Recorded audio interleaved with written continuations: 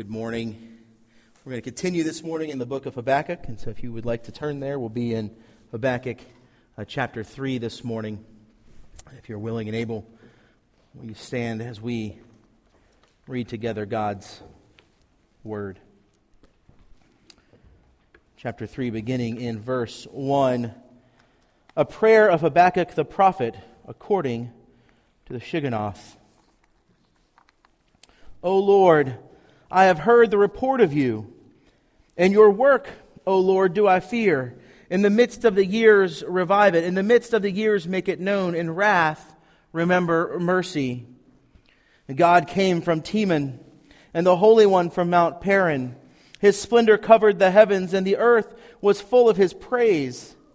His brightness was like the light rays flashed from His hand, and there He veiled His power. Before Him went pestilence, and the plague followed at His heels. He stood and measured the earth. He looked and shook the nations. And then the eternal mountains were scattered. The everlasting hills sank low. His were the everlasting ways. I saw the tents of Cushan in affliction. The curtains of the land of Midian did tremble. Was your wrath against the rivers, O Lord? Was your anger against the rivers, or your indignation against the sea, when you rode on your horses, on your chariot of salvation? You stripped the sheath from your bow, calling for many arrows. You split the earth with rivers. The mountains saw you, and the raging waters swept on, and the deep gave forth its voice. It lifted its hands on high. The sun and moon stood still in their place, at the light of your arrows as they sped, at the flash of your glittering spear. You marched through the earth in fury. You threshed the nations in anger. You went out for the salvation of your people, for the salvation of your anointed. You crushed the head of the house of the wicked, laying him bare from thigh to neck. You pierced with his own arrows the heads of his warriors, who came like a whirlwind to scatter me, rejoicing as if to devour the poor in secret. You trampled the sea with your horses, the surging of mighty waters. I hear and my body trembles. My lips quiver at the sound. Rottenness enters into my bones. My legs tremble beneath me, and yet I will quietly wait for the day of trouble to come upon the people who invade us. And though the fig tree should not blossom, nor fruit be on the vines, the produce of the olive fail, and the fields yield no food, the flock be cut off from the fold, and there be no herd in the stalls, and yet I will rejoice in the Lord. I will take joy in the God of my salvation. God, the Lord, is my strength. He makes my feet like the deer's. He makes me tread on my high places. To the choir master with stringed instruments. The word of the Lord. Thanks be to God. This is God's word. It's without error in any part. It's given for our good and for His glory. Let us pray. Most gracious Heavenly Father, we come now as we open your word and ask that you would use your word this morning. Use it to transform us, to grow our hearts, to strengthen our faith. Renew your hope in us this morning by the power of your Spirit and your word. We pray this in the name of Christ Jesus, our Savior. Amen. You can take a seat. So we're continuing in Habakkuk. If you're with us, this is your first week with us, or you've only been visiting for a few weeks. We've been going through Habakkuk. This is the fourth week, and it's the last chapter. This is it. We're done after this. Harry's back in town. He'll pick up with John again next week, and this is it. I'm sad and excited at the same time. But we're in Habakkuk, and we've been asking this question: how do we walk by faith in the world that we inhabit? In the world that we live in, what does it look like for us to walk by faith in the face of tragedy and struggle, in the face of sin and the effects of sin? How do we walk by faith? It's a question that we ask because it's the question that Habakkuk answers. This is a book that's centered around his complaints. His first complaint about the injustice and the violence and of the nation of Judah and their leadership, and how they are just terrible leaders. That they've corrupted and perverted even the systems of law and worship that were there for God's people. And God answers him. And Habakkuk's second complaint is really a complain about the first answer. I don't like your answer, he says. And I think that's something that we often say when God answers our complaints. And Habakkuk gives us a picture of what does it look like to walk by faith as he remembers God's sovereignty, as he declares to himself the truth of who God is, as he looks and waits and watches for God to deliver his people, for God to provide justice in the world, as he turns to God's word, as we do this morning. Last week we looked at the woes that God pronounced over Babylon, and they lead us to woe. They lead us to standing in silence before a God who sits on his throne. And this morning we come to the end of the book, but it's also different from the rest of the book. Chapters 1 and 2 are his oracle that he's being given by God. They're the prophecy. And chapter 3 is his response to the prophecy. This is a prayer, it says, the very beginning of chapter 3. It's a prayer of Habakkuk. This is no longer an oracle of God to him. This is now a prayer of Habakkuk. And so it changes the very nature of the text for us. It's no longer prophecy. It's now his prayer. It's his response to all that God has shown him. And it's a response, and I hope you heard it while we were reading. It's a prayer that's full of hope. Did you hear the hope while we were reading it? Probably not. I didn't either the first time I read it, or the sixth or seventh time I read it either. But it's a prayer of hope. And it's a prayer that I think if we look at what he's doing, it also leads us to hope. And we're people, if we're honest with ourselves this morning, that desperately need hope. Many of us are here and our tanks are running low. It's either been a tough day or a tough week or a tough month or a tough year or a tough decade. Just the difficult providences of God in our lives. We were just in the parenting class and we were talking about leading our kids to the cross and leading them in the faith. And we talked about one of the ways that we do that is by helping them chase their fears and anxieties down the rabbit holes. And when we get to the bottom of the rabbit hole, we remind them even there that God is with them. And that's what we need this morning, because that's hope. That if God is with us at the end of the rabbit hole, he's with us always. And this is a story of that. And this isn't, we look for hope in all kinds of places. We do. We look for it. It's why we're so attracted to politics and politicians, because they provide us with some hope. They give us a little bit of glimmer that things could be different. It's why when we walk into the Barnes & Noble and there's the whole table of self-help books, we get excited about picking up one that may address a problem that we're struggling with, because I can fix it myself if I just follow the plan. It's why we're so quick to follow and listen to preachers and pastors, even when they have theology that's bonkers. Right? I mean, Robert Schuller, who was for years upon years the preacher at the Crystal Palace in California, his theology was bonkers. I mean, he's the father of positive thinking, that if you can just think it into being, it'll happen. It doesn't work like that. I've been thinking myself into a millionaire for years, and I don't have millions yet. I've been thinking my daughter into potty training, and it's not happened yet. It doesn't work, but even in their bonkers theology, people tuned in to listen by the thousands and the hundreds of thousands and the millions even. Why? Because he had words of hope. And we cling to them and we search for them and we bounce between different things. It's like a game. You ever play that game like Hot and Cold? When you were a kid, you'd have like an object, you have to blindfold yourself, and you'd have to walk around the room feeling for it, and your classmates would go hotter, no colder, and we live life like that looking for hope. We live life like that looking for hope. And this morning, Habakkuk instructs us where to look for hope. And it's not a game of hot and cold. He is very clear with us this morning on where to find this hope. And it's hope that we desperately need. It's hope that we need, that we know that our God is going to be there with us always. That when those dark providences come, when those difficulties come, when the phone rings and it's a doctor and he says it is cancer, that we know our God is with us. That when we miscarry, we know our God is with us. When our children go off the rails, we know our God is with us. When we lose our job and we go without one for 6 and 12 and 18 months, we know our God is with us. And we've already overdrawn the bank account and the bills are piled up. We know our God is with us. We need to know that. And Habakkuk tells us where to look this morning to have that kind of hope.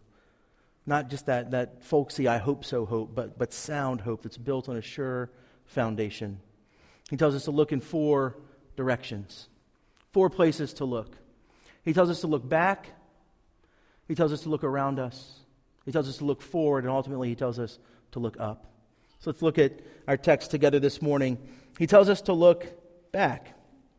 This is actually a prayer, but it's also a song.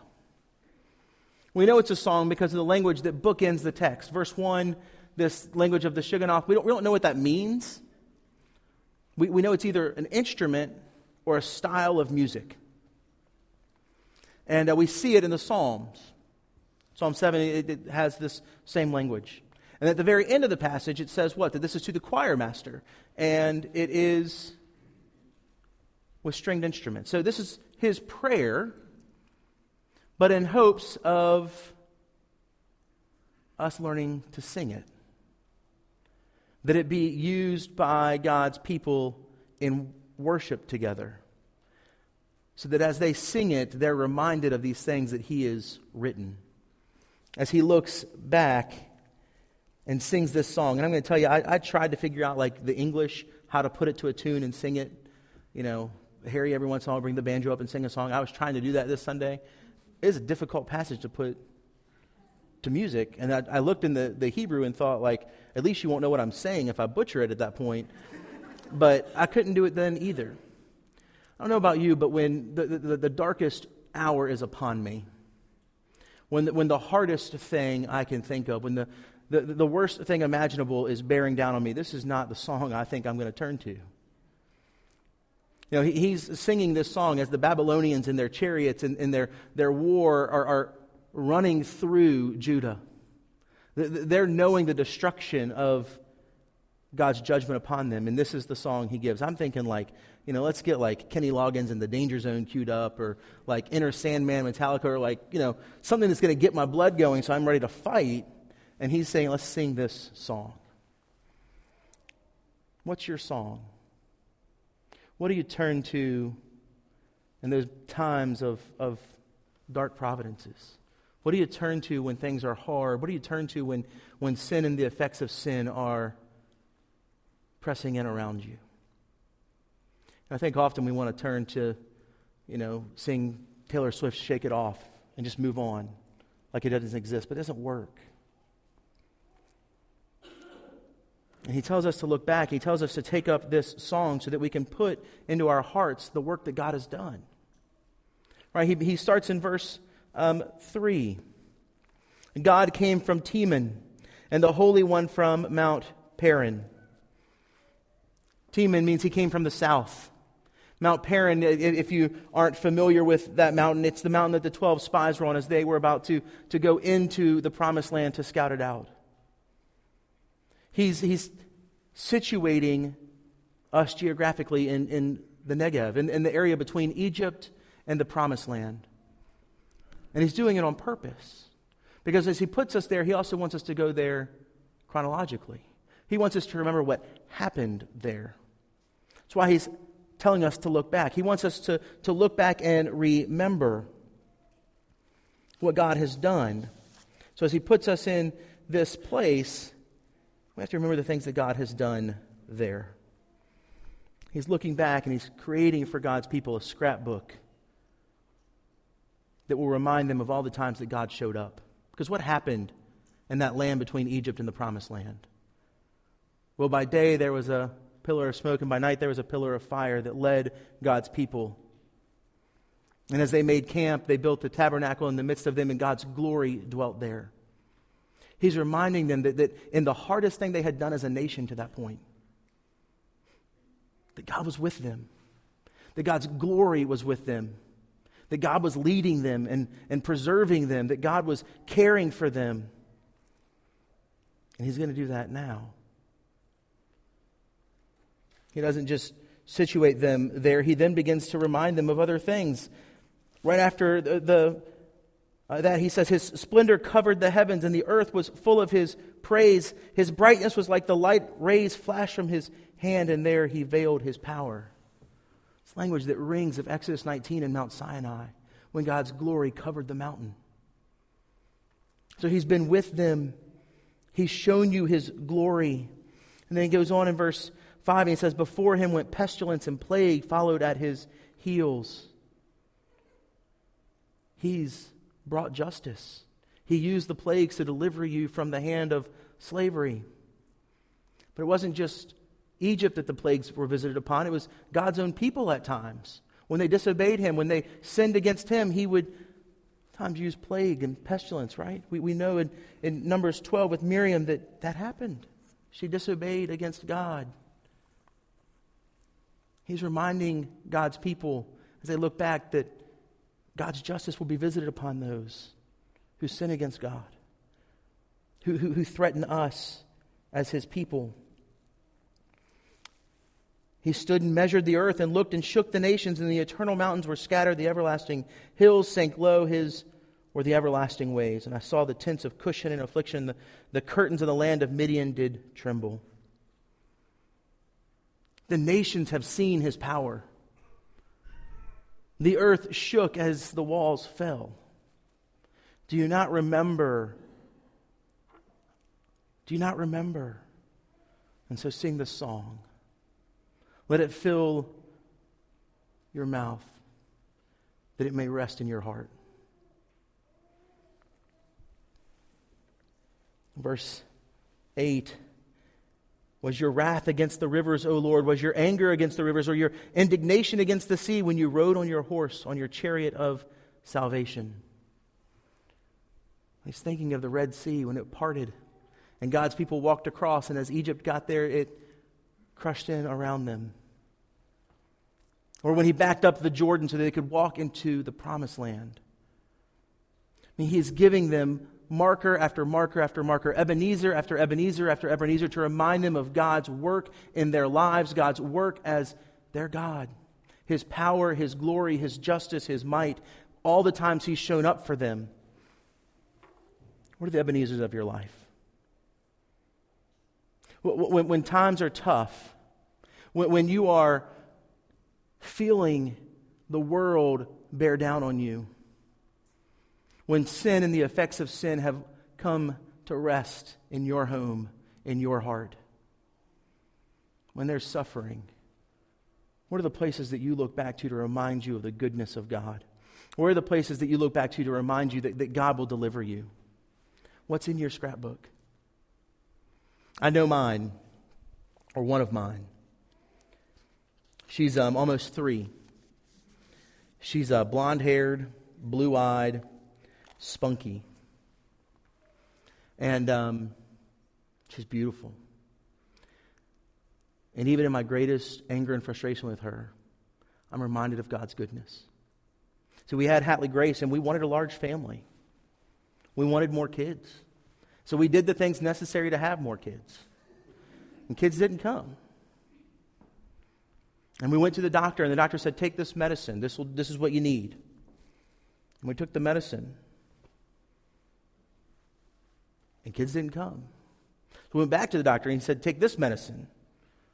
And we were an hour and a half away from our doctor. We lived in the middle of nowhere in Florida. And our specialist was in Orlando. So we drove to Orlando. And they would normally say, you need to come into the office for us to do these shots. I was like, we can't drive an hour and a half. Like, we don't have the money to pay for the shots, much less the trip back and forth all the time. And he's like, well, we'll teach you how to do them. So I had to give the shots. And we did the shots. And kids didn't come. July 31st, 2016. It's a big day for you all, I know. Wait till, it's the day that I started working here at Sycamore. It's my first day. And I was in my office, and Meredith said, can Hatley Grace and I come to lunch? Absolutely. Nobody really knows I'm here yet. Nobody's, I'm still unpacking things. We got all the time in the world. Absolutely. Come on up for lunch. I knew they had been baking cookies that morning. I was excited maybe to have some fresh chocolate chip cookies. And she showed up, and she had one of those like Chinese takeout boxes, and it was it was blue, little baby blue. And I thought, oh, she brought me some cookies. And I opened it up. And it wasn't cookies. It wasn't lunch. It was 7 pregnancy tests. And they were all positive. And I threw them and went crazy and excited.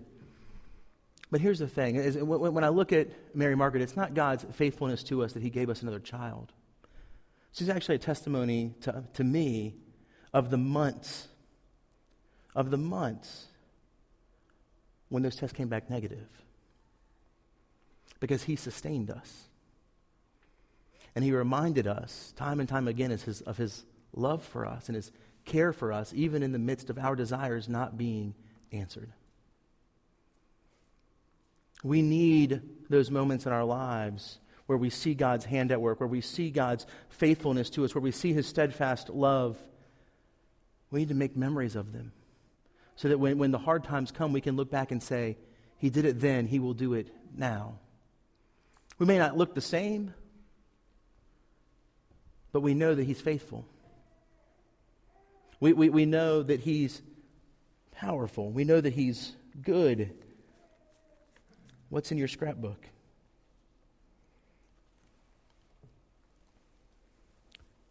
He also says to not only look back, but to look around. To look around us. Right? Verses 9 to 13 are him recounting things that he's seeing. The very creation screams to him that he can hope in God. Right? Verse 10, the mountains saw you and writhed. The raging waters swept on. The deep gave forth its voice. It lifted its hands on high. You split the earth with rivers. He's speaking of the creation of the world. That the God of Israel, that the God of the universe is their God. And he has the power to push the mountains into place. And to call with his voice things into creation. And so Habakkuk's saying, look at the creation around you. Look that our God created this with just his voice out of chaos. He says, take your hope in that God, and that power. It's one of my favorite things about being out in nature. One of my favorite things. Because you can go out and it gets dark and you get away from the city and the lights and there's a bazillion stars. And you feel about this big. You feel about this big. And it's one of the most comforting things to me. Because I get to look up at the heavens, I get to look up at the beauty, and I get to say, that's the work of my God. The creator of the universe. The giver of life. The one who holds me in his hand. Did this. And I'm the crown of creation. It's not just that he created things. It's that at times he even uses creation to care for his people providentially. Verses 11 and 12 are actually speaking of a very specific event. A very specific event. It says, the sun and moon stood still in their place. At the light of your arrows as they sped, at the flash of your glittering spear. And you marched through the earth in fury, and you threshed the nations in anger. And the sun stood still. The sun stood still. Well, that sounds a lot like Joshua 10. That sounds a lot like the sun standing over Gibeon. It sounds a lot like God holding the sun in the sky and then going out before his people. Right? I mean, it's not just that they stood still. It's that the light of your arrows as they sped, at the flash of your glittering spear, you marched through the earth in fury. What's he reminding Israel of? God fought for you. God fought for you, Israel. God fought for you. He'll fight for you again. Don't be afraid of Babylon. Our God will hold the sun in the sky and he will fight for us.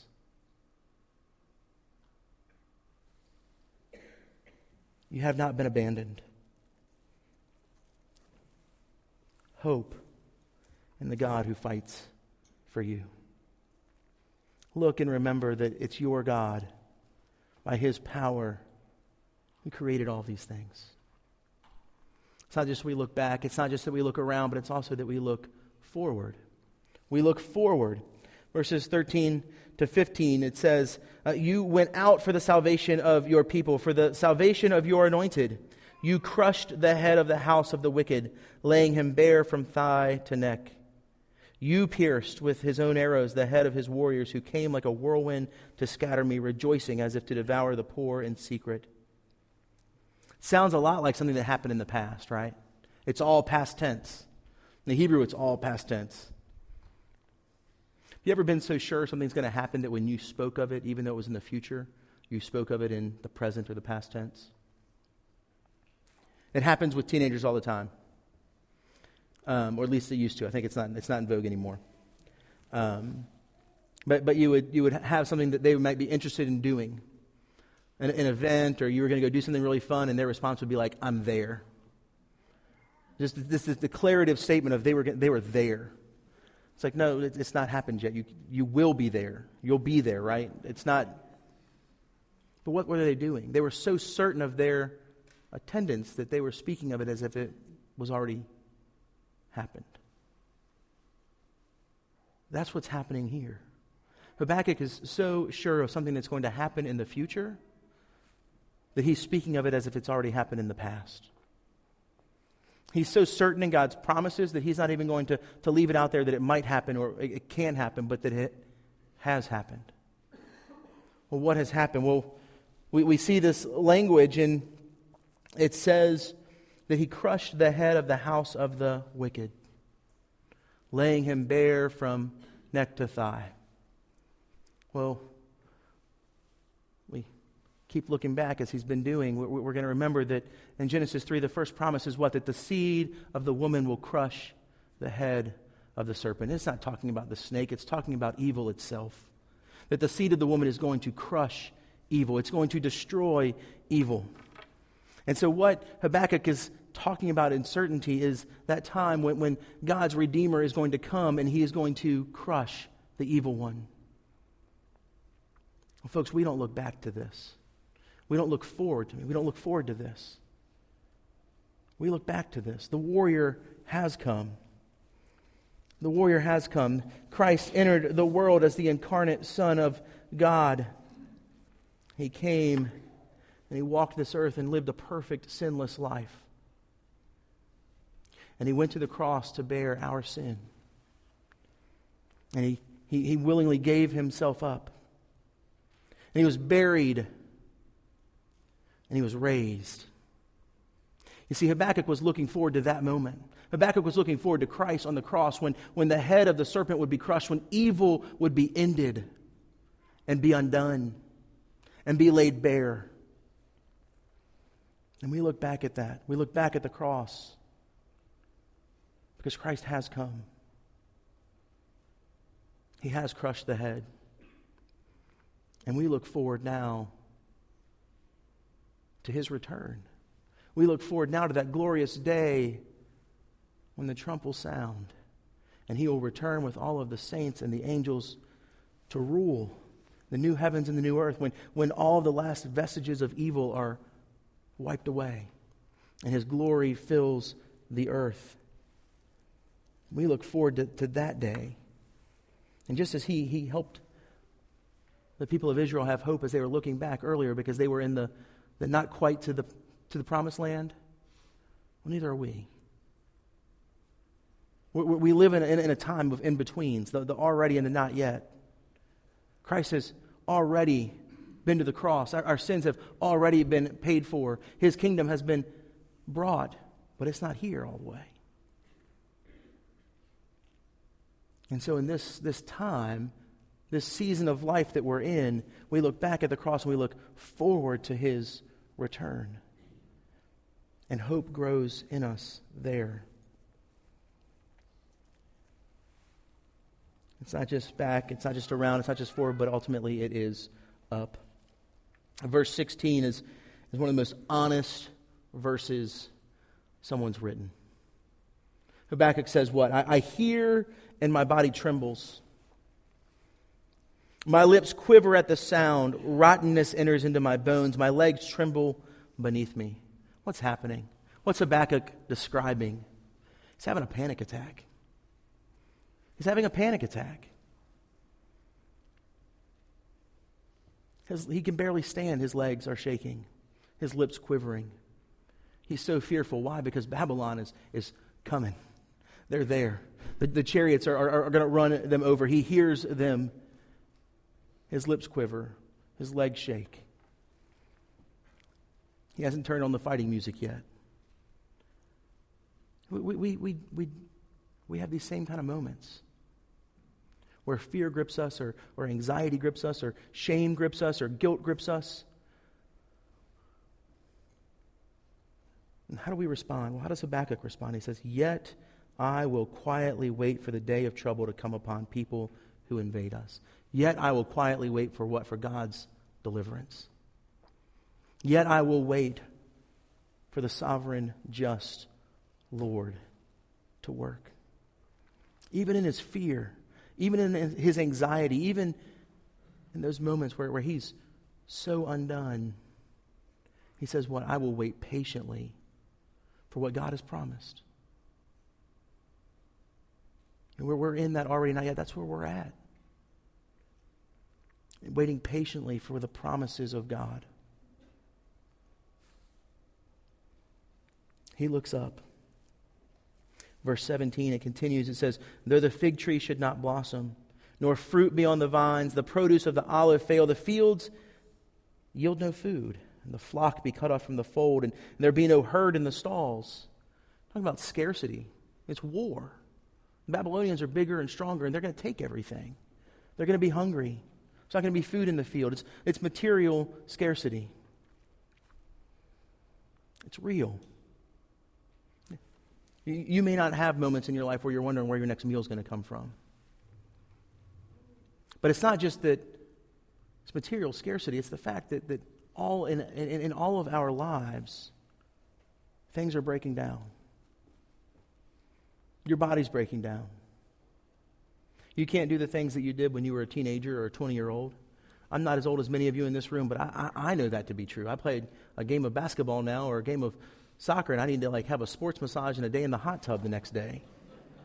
There's not enough icy hot in the world.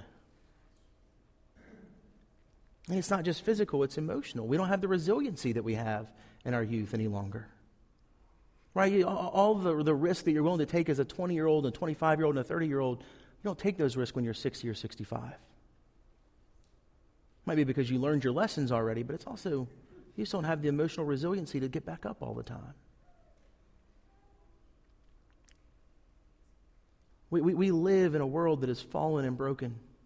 We live in a world where everything has been affected by sin. And there's scarcity. And there's the fleeting strength of our bodies and our minds. And what does Habakkuk say? "Yet I will rejoice in the Lord. I will take joy in the God of my salvation. God, the Lord, is my strength." He looks up. He looks up. As the worst thing imaginable was coming rushing at him, he looks up. Because his strength is in the Lord. His hope is in God. He's waiting patiently for the justice that God has promised to be delivered upon them. Where are you looking? Are you looking up? And we live in a world today that we know is broken. We live in a world today where there is a lot of uncertainty. Just this week, my mother-in-law called to ask how we were doing. She was worried. Because if you did notice, the Commonwealth of Virginia has made the national news. Not just, the local news, but the national news. Because there's some big bugaloo happening downtown tomorrow. And her question was, what's happening? Are y'all okay? Are you safe? And my response was, I still have my guns. We're fine.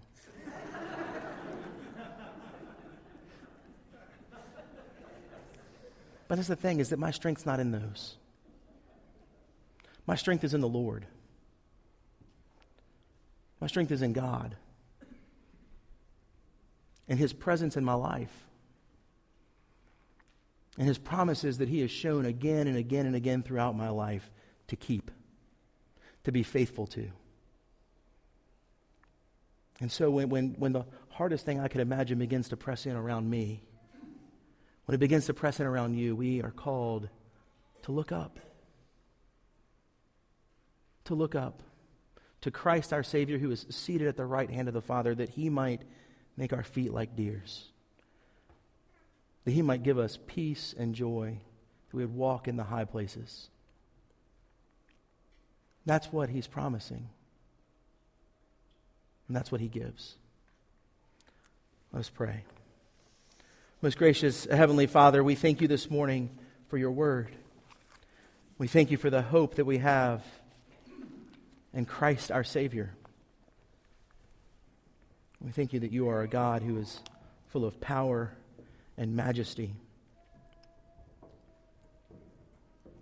That you are a God who shows up. But you're actually a God who's always with us, ever present. Even when we walk through the valley of the shadow of death, there you lead us. Lord, remind us, encourage us of your ever-present Spirit that has been given to us, that we might find hope even when the hardest thing imaginable is staring us down. We pray this in Christ's name. Amen.